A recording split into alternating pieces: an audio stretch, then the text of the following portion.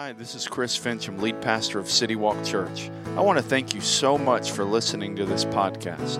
If you don't already know, the best way to stay connected with City Walk Church is with our app. Just go to your device's app store and search City Walk Church to find it. Whether you've been a longtime follower of Jesus or you're just investigating faith, our hope is that this message will help you take your next step in that journey. If you're in the area, we would love to have you come join us in person.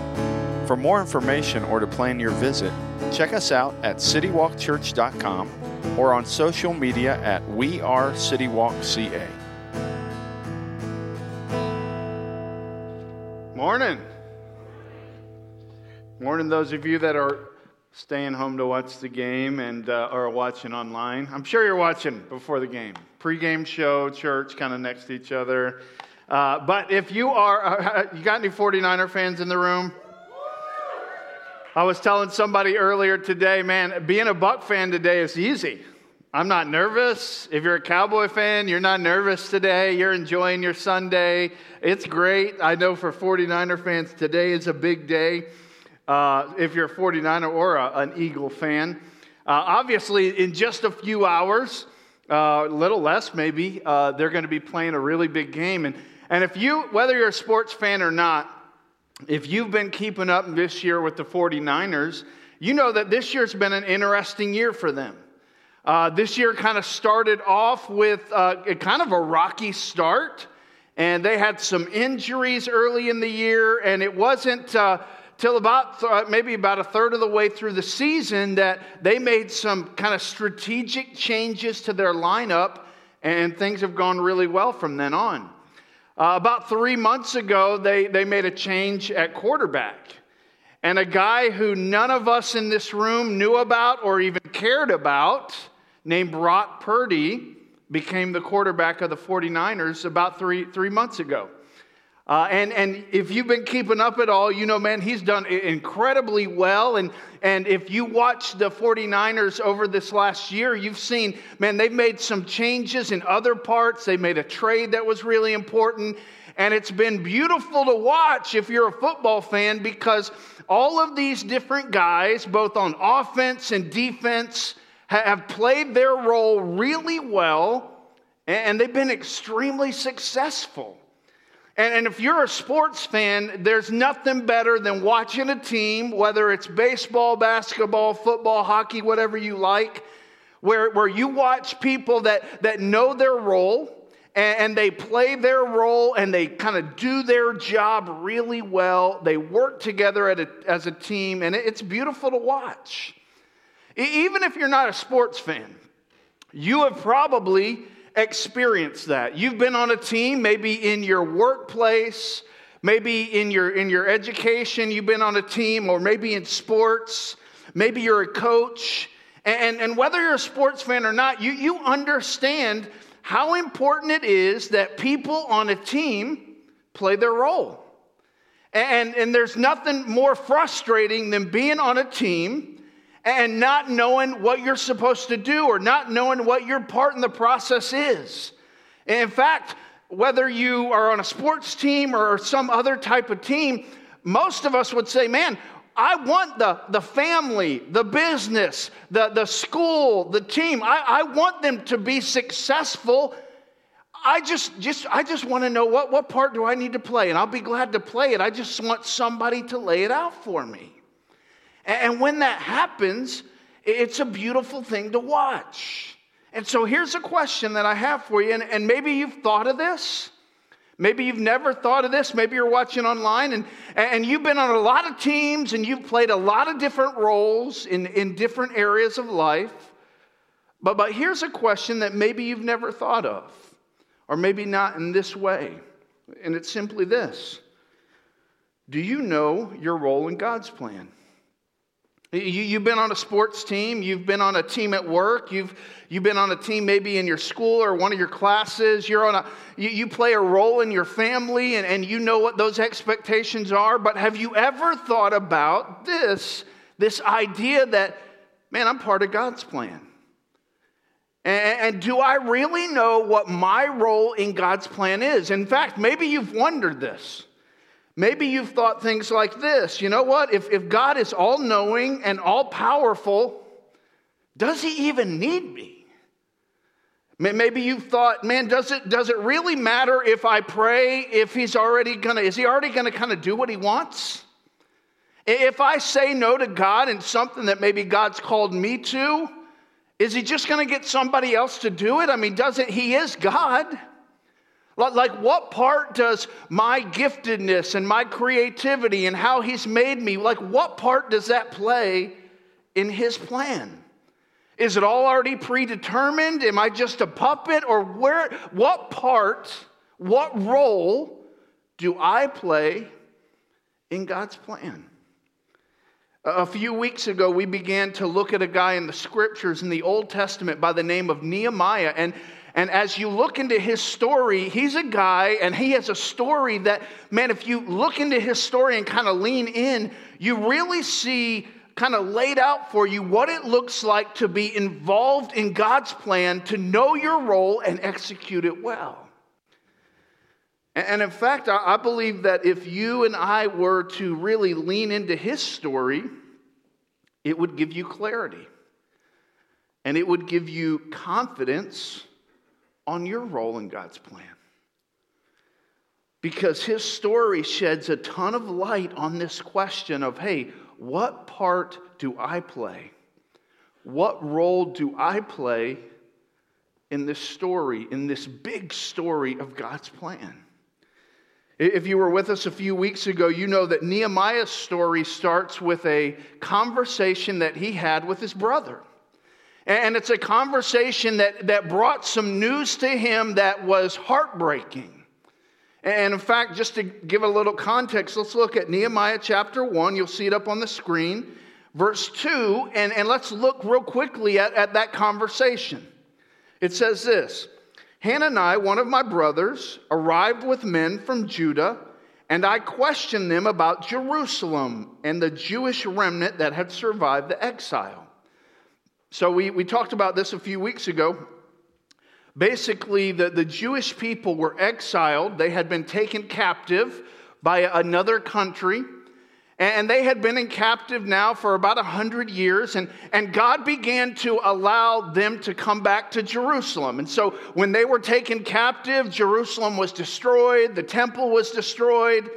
And since that had happened, God had begun to allow and open doors for some of them to go back and begin to rebuild the city, begin to rebuild the temple, begin to rebuild their way of life. And so Nehemiah's brother comes to him. Nehemiah, he's about 800 miles away from Jerusalem. And his brother comes to him on a visit, and Nehemiah is very concerned, and he has some questions about, hey, how's everybody doing back in the city? Now that some people have gone back and they're starting to rebuild, how are things going? How are the people? And his brother says this: they said to me, the remnant in the province who survived the exile are in great trouble and disgrace. Jerusalem's wall has been broken down, and its gates have been burned. Basically, Nehemiah couldn't have gotten much worse news. He says, hey, brother, hey, how's things back? You're coming from kind of the home area. I know it's been rebuilt. Some things are supposed to started to happen. How are the people? And his brother says, dude, it's not good. The people, they're in great trouble. There's shame. There's disgrace. And the walls, the defense system, it's broken down. The gates are burned with fire. It basically is saying, man, the people, they're in shame. They're in danger. It's terrible. It's hopeless. And he's telling this to Nehemiah. And I don't know if Nehemiah was expecting like some glorious great news, but this news caught him off guard. And he says this, he reacts this way, and you can tell it caught him off guard, and it hurt him by his reaction. Here's what he did. It says this: when I heard these words, when my brother told me this, he says, I sat down and I wept. I mourned for a number of days. And as we look at this, we know that this number of days, he's talking about 4 months. I mourned for a number of days, fasting and praying before the God of heaven. Nehemiah, he hears this information. It breaks his heart. He spends 4 months fasting and praying. And it's during this 4 months and this period of time where he has heard this news and his heart's broken, and instead of moving on from it or pretending it's not there, he fasts and he prays, and God uses this 4 months to give Nehemiah clarity on God's plan and his role in that plan. And so during those 4 months, and we looked last week at some of what happened during those 4 months, some of the conversations Nehemiah had with God. But during those 4 months, God gave Nehemiah incredible clarity on his role in what God was going to do. And for God to do what Nehemiah had thought through and had prayed through, it was going to take some miracles. It was going to take God doing something in the king's heart that honestly seemed impossible. And it happened about 4 months after Nehemiah heard this news. God began to do something in the king's heart. And we pick up in Nehemiah chapter 2, verse 1. It says this: during the month of Nisan, which is March or April, so about 4 months after Nehemiah had heard the news, he's now 4 months, praying, fasting, kind of doing life. And it says this: during the month of Nisan, in the 20th year of King Artaxerxes, when wine was set before him, I took the wine and I gave it to the king. And so for Nehemiah, in the midst of what was really tough, emotional, just a tough time for him, from what we read, he still showed up to work. Like he was going through a lot. He was fasting and praying and kind of broken when he was by himself. But it seems like he's continuing to show up to work. He's the cupbearer for the king. He's the guy that tastes the wine and the food before the king does to make sure it's not poisoned. So he's doing his normal thing in the midst of all that's going on in his heart. And it says this, which is interesting: I had never been sad in his presence. So back in this day, it was not good to not be happy in the king's presence. Even if you had had the worst day of all time, even if life was awful, you faked it when you were in front of the king. The king didn't want people that weren't in a good mood around him.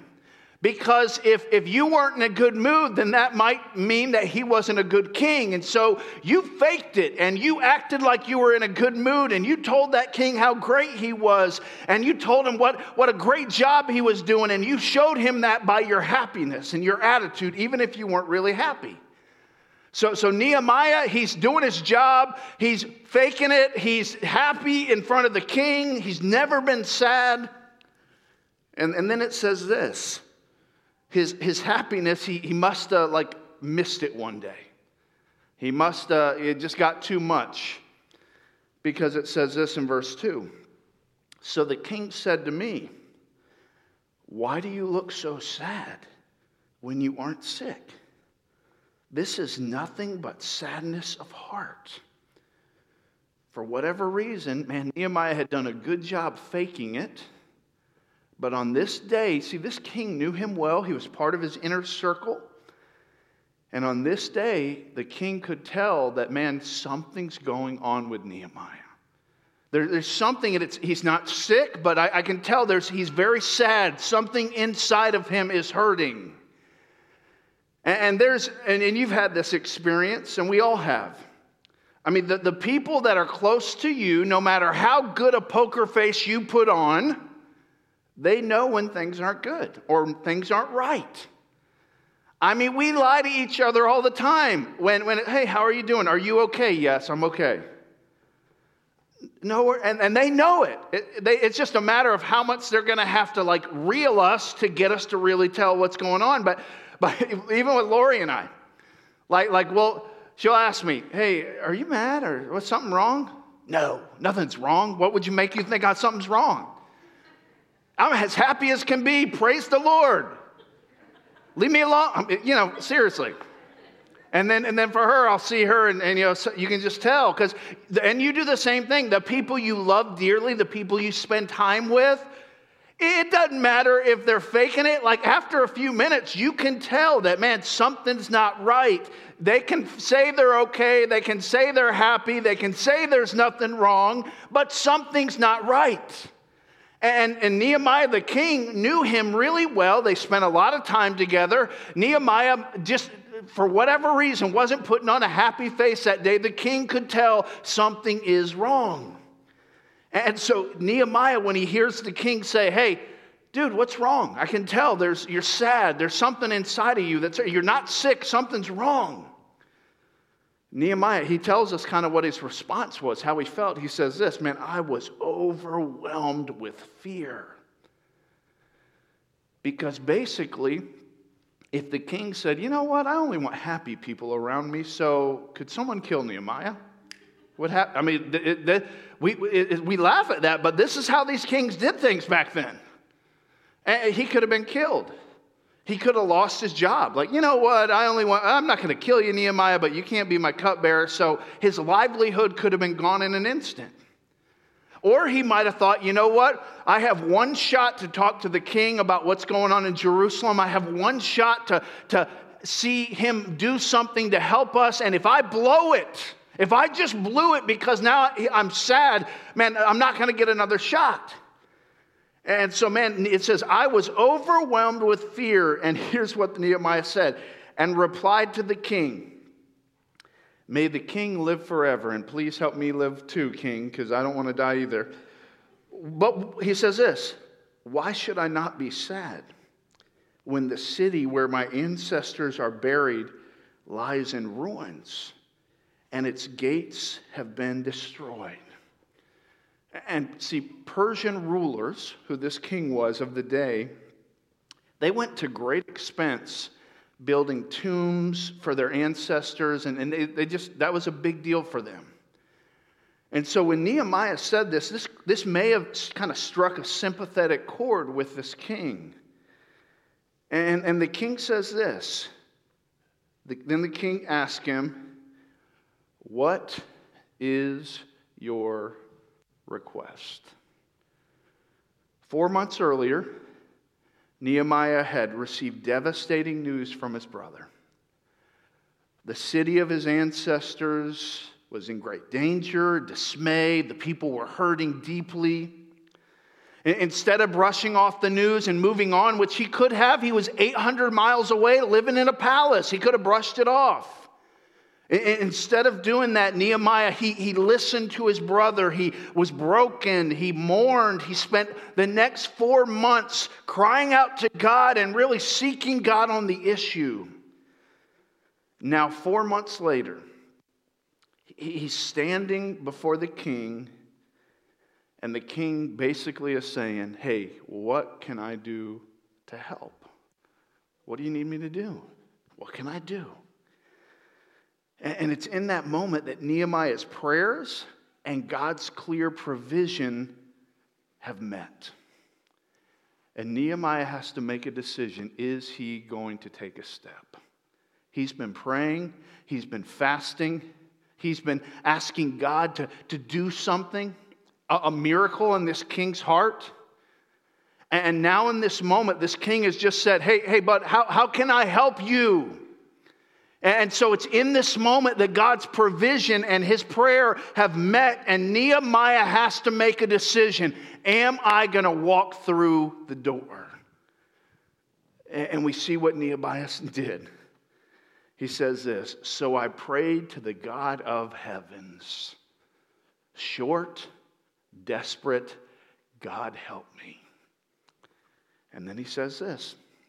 He answers the king.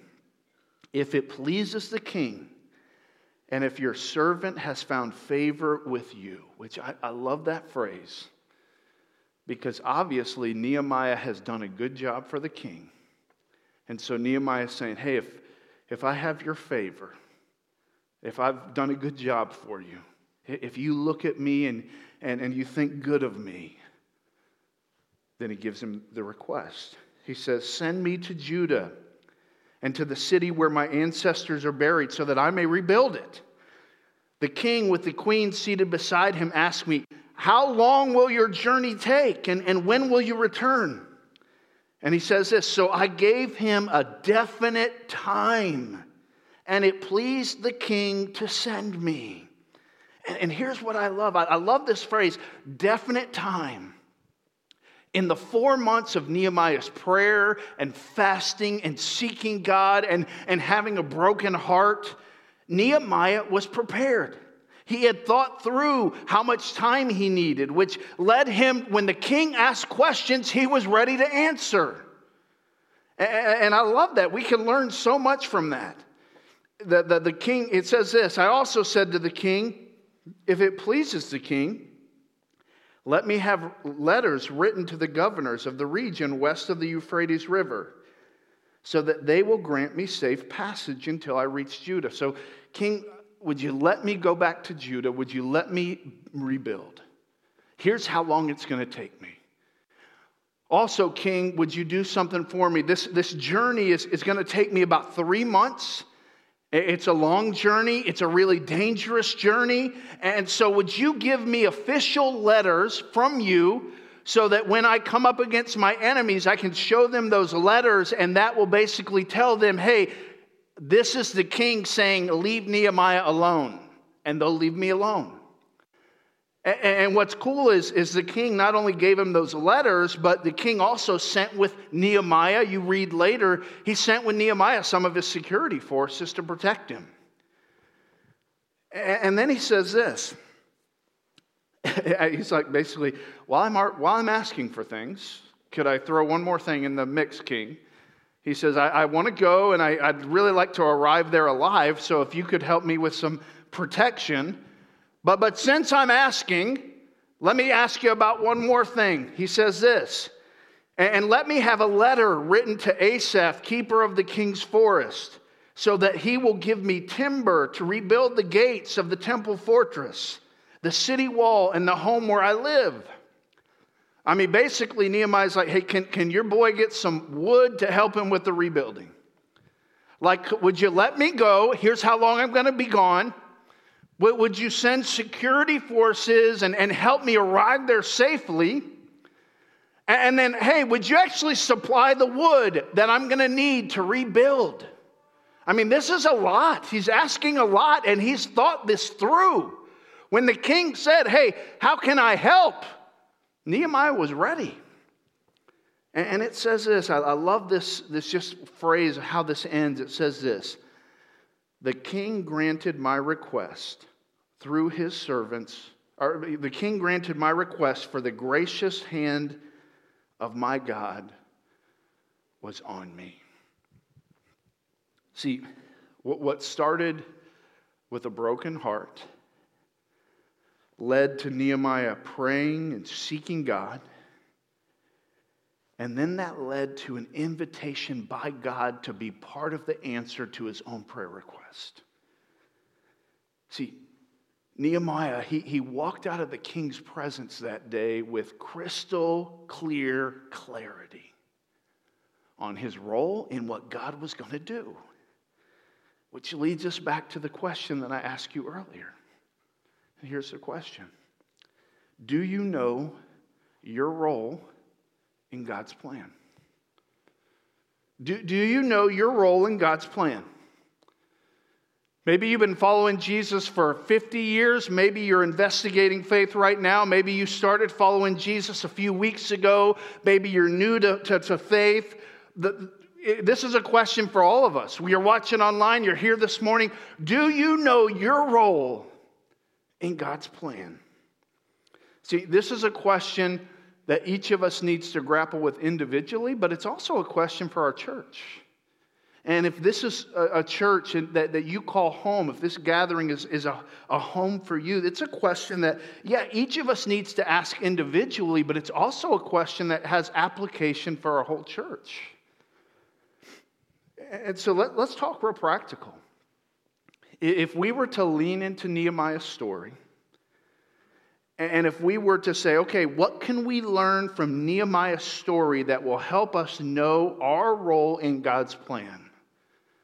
Here's some things that we'll learn, and here's some steps maybe that I think will be helpful to us if we really want to know God's role, or our role in God's plan. The first thing that we learn from Nehemiah is this, and I think it's a very important first step. Pay attention to what bothers you. If you read Nehemiah's story, you see that kind of the first step in this whole thing of him finding God's plan and his role in God's plan was Nehemiah didn't blow off what was bothering him.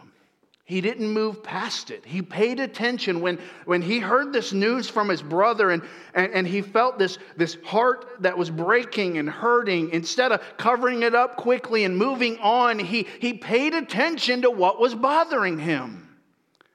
And I think for each of us as individuals to really understand our part in God's plan, our role in God's plan, it's important that we pay attention to what bothers us.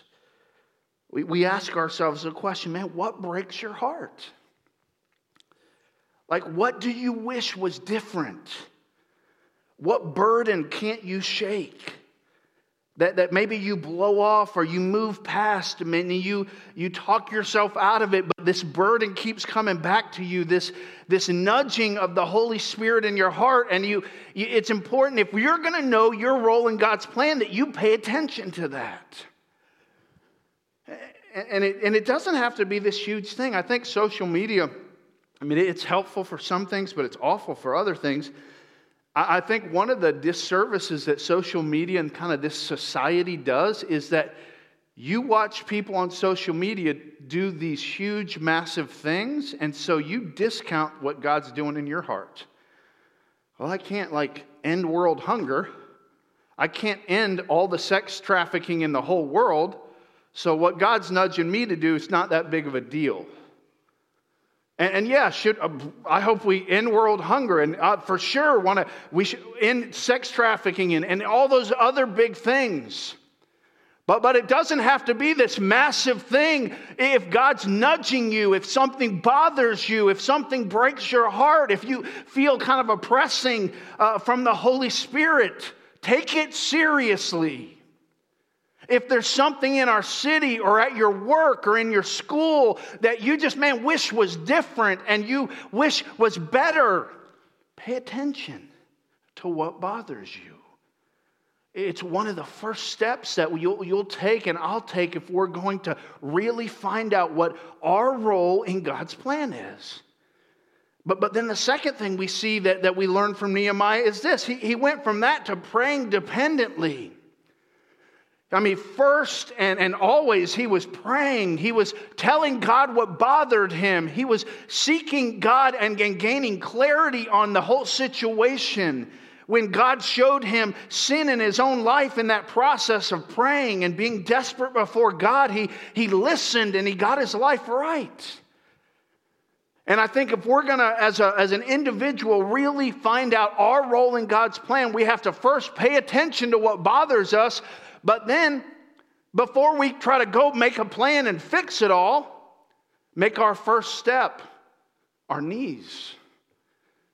Every day. God, this is bothering me. God, this is what you've laid on my heart. God, I wish this was different. And tell God. Tell him. Seek him. Do it desperately. Like, Lord, if something's going to change, it's got to be you. Ask God. And what happens is, and if you've done this before, you know this happens, as you're praying about different things, God works in your own heart. He points things out in your heart that need to change. And it's just neat how God uses things that, you're praying about for other people or about society to God points things out to you. So it starts by paying attention to what bothers us, and then we move to this point like Nehemiah where we pray, and we pray dependently. But then the third thing, and Nehemiah did this so well, is we prepare wisely. I mean, Nehemiah, as he's on his knees, weeping and crying and fasting before God, he's also listening. He's preparing. So if God opens a door, he's able to walk through. And God has to be the one to open the door. He's not going to push the door open. He's not going to manipulate the door. He's going to pray and he's going to prepare wisely. And so if God opens the door, he's ready to move through. I think sometimes we get to this point where it's like, man, for sure, we need to pray. But also, if God's doing something in your mind, He's given you a mind, He's given you ideas, man, He's given you those for a reason. Man, write them down, think them through, prepare wisely. So God, if you were to open the door in this area that bothers me and that I wish was different, here's some things you've laid on my heart that I'd be willing to step through the door and do. That's what Nehemiah did. Nehemiah was ready when God opened the door.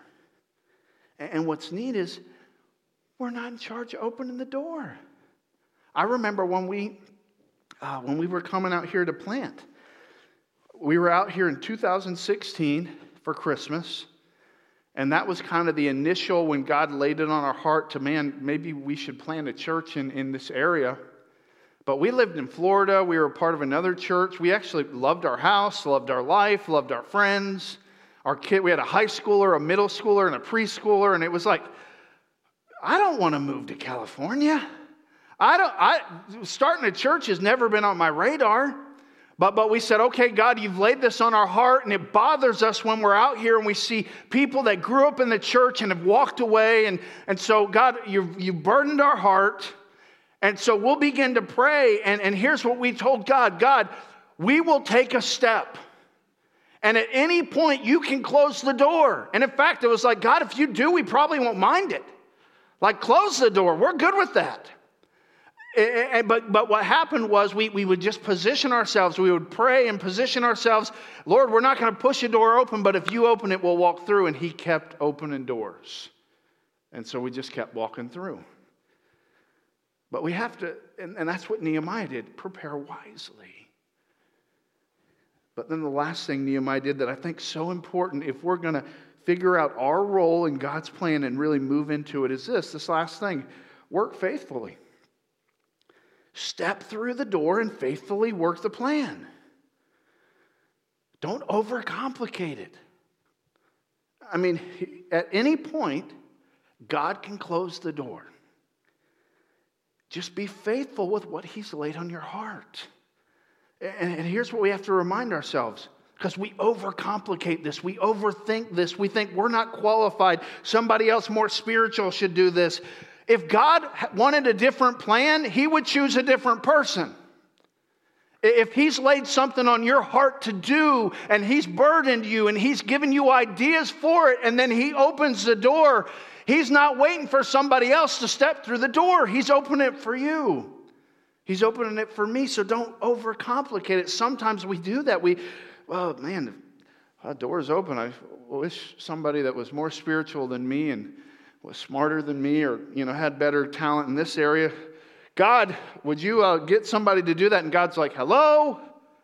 The door's right in front of you. I gave you the plan. What are you waiting for? And walk through the door, work faithfully. As I mentioned earlier, this is something that is very applicable to us as individuals, but it's also applicable to us as a church, as a gathering.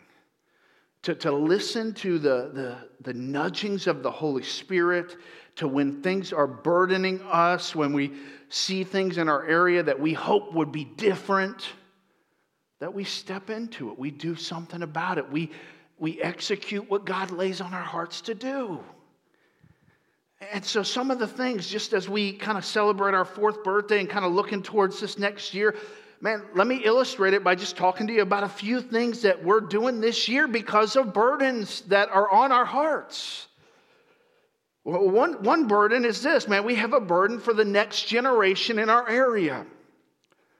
And I know so many of you do as well. We have so many coaches and teachers and people that pour into students and children for their life. I mean, that's part of a lot of your lives, and we have a burden for those people. We want to see them know Jesus and follow Jesus. And so a few things that we're doing for our teenagers. One thing we're doing this year for our teenagers is we're taking them, we're calling it a D Now Weekend. It stands for Disciple Now Weekend. We're taking them to a student conference in the Bay Area in March, a conference that we think will be a game changer for some of them, where they're going to be around other students, where they're going to be challenged deeply. They're going to be kind of engrossed in God's Word for a couple days. Distractions are going to be taken away, and they're going to be able to focus on what God's saying to them and challenged to step up. In fact, I think we have a little short video that talks a little bit about it. We can go play that now.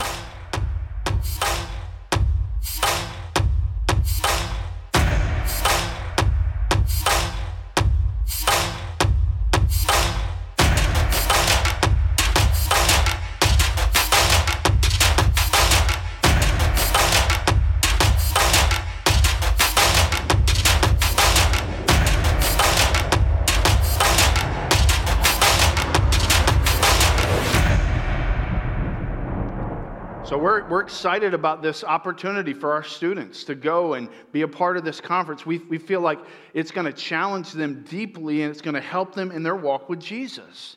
Another thing we're going to do this next year that's just kind of begun to happen organically, and we're going to kind of make it official this fall, is we're going to begin a weekly midweek children's program. And so, man, we want to see our kids know Jesus. We want to see them discipled. And so our prayer is that this fall, when we start this, that we have 50, 100 children from our community here every week, your kids included, where they are not being babysat. Obviously, they're being taken care of, but they are being invested into. Families are being invested into. And we're excited about offering something new for our community, something new for our church family, where their children can come on a kind of in the middle of the week, just like our youth does, and really be poured into. And we believe God's going to use that kind of in their life in the long term. And so that's one of the things. And we could talk for a long time about things this year in this area of next gen, because we have a burden to see young people know Jesus, to see young people step up from what's normal and live a life that matters. So we're doing a couple things about that. And we're doing a lot of other things too, but those are just a couple. Another thing, and we've talked about this over the last really 6 to 8 weeks, and you guys know this, if you're part of our gathering, man, we have a burden for the thousands of people in our region that don't know Jesus and aren't connected to a church. Like it should bother us that every single day we meet people like you do that are hopeless and lost. Some don't even leave their house because they're afraid. That bothers us. So we need more churches. And so you know this.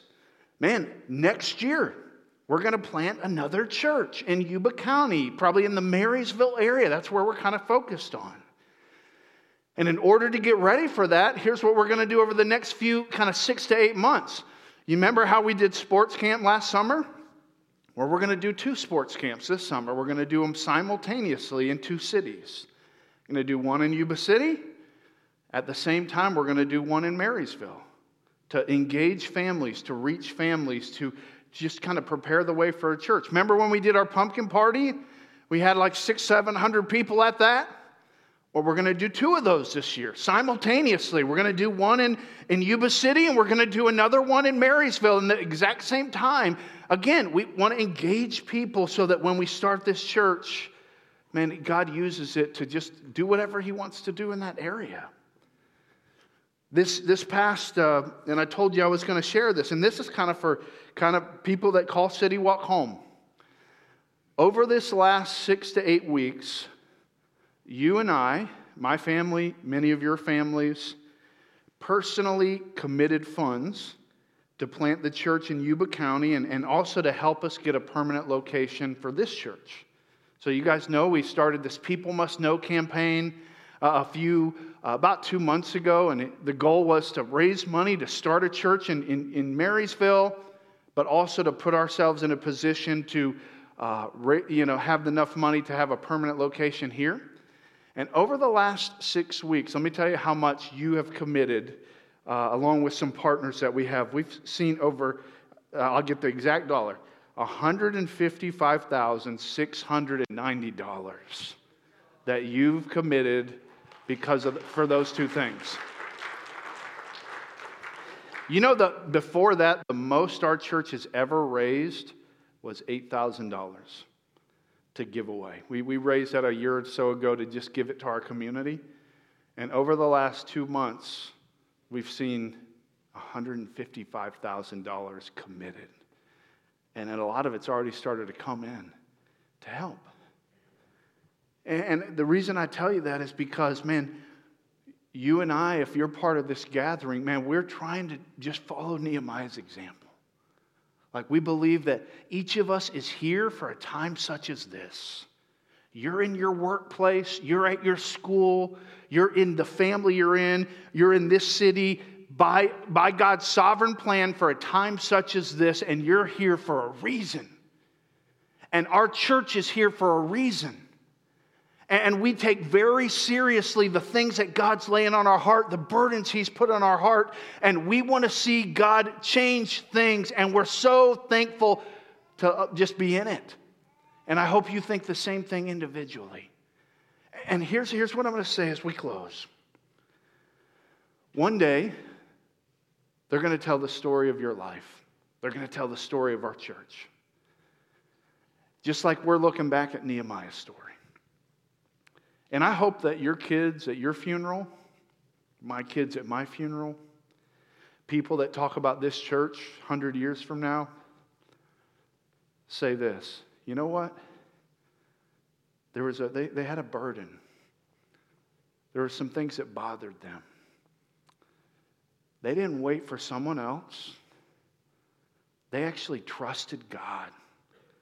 They prayed. They depended on God. And they took steps. They took courageous steps to change things. And by God's grace, heaven is more full today because of the story of those people. That's what I pray for you. And that's what I pray for our church. Let's close. Lord, I thank you for the story of Nehemiah. And God, it's just awesome that you would allow us to, now 2,500 years later, to learn from a guy that, man, we would have never heard of, never knew of, but yet you saw fit to bring this news to Nehemiah that broke his heart. He saw the news, he heard the news, it broke his heart, and instead of blowing it off and pretending that it wasn't a big deal or kind of getting back to his own life, he stepped in the door. He prayed. He was desperate for you. And now, many years later, we look back and are just in awe of what you accomplished through this man, Nehemiah. And I pray for us today. Maybe you're here, maybe you're watching online, and maybe for some reason you have believed the lie of the evil one that your life doesn't matter. That you're not gifted enough, that you're not talented enough, that you're not, and you fill in the blank with whatever lie you've heard or believed. And instead of believing the lies of the evil one, man, what if just for a moment, maybe just even for a week, what if we just listened to the Spirit of God and said, hey, God, man, what is it that you want me to do in your plan? And then we just listened. And as God nudged our hearts about maybe loving a coworker that's down, maybe sharing Christ with our neighbor, maybe giving money to a family that needs it, whatever that is, we just listened to those nudges. And we prayed and asked God, God, show me how to make a difference in that situation. And then we just, if God opened a door, we just walked through it. Man, what if that was the rest of our life? Like, what if that was the story? Man, if you're here this morning and you're a follower of Jesus and you are bored with Christianity, I would encourage you to get some time with Jesus. Listen to his voice. Take out all the things that you're listening to and listen to his voice. And allow him to break your heart and bother you with the things that break his heart and bother him. And then just say, God, I'm willing if you'll open a door. Maybe you're here this morning or you're watching online and you'd say, man, I don't have a relationship with Jesus. And for you, man, the first best step is to just, between you and God, just tell God, God, man, I admit I've done things wrong. I've disobeyed you. I'm not perfect. But I believe that Jesus died on the cross, that he rose from the grave for me.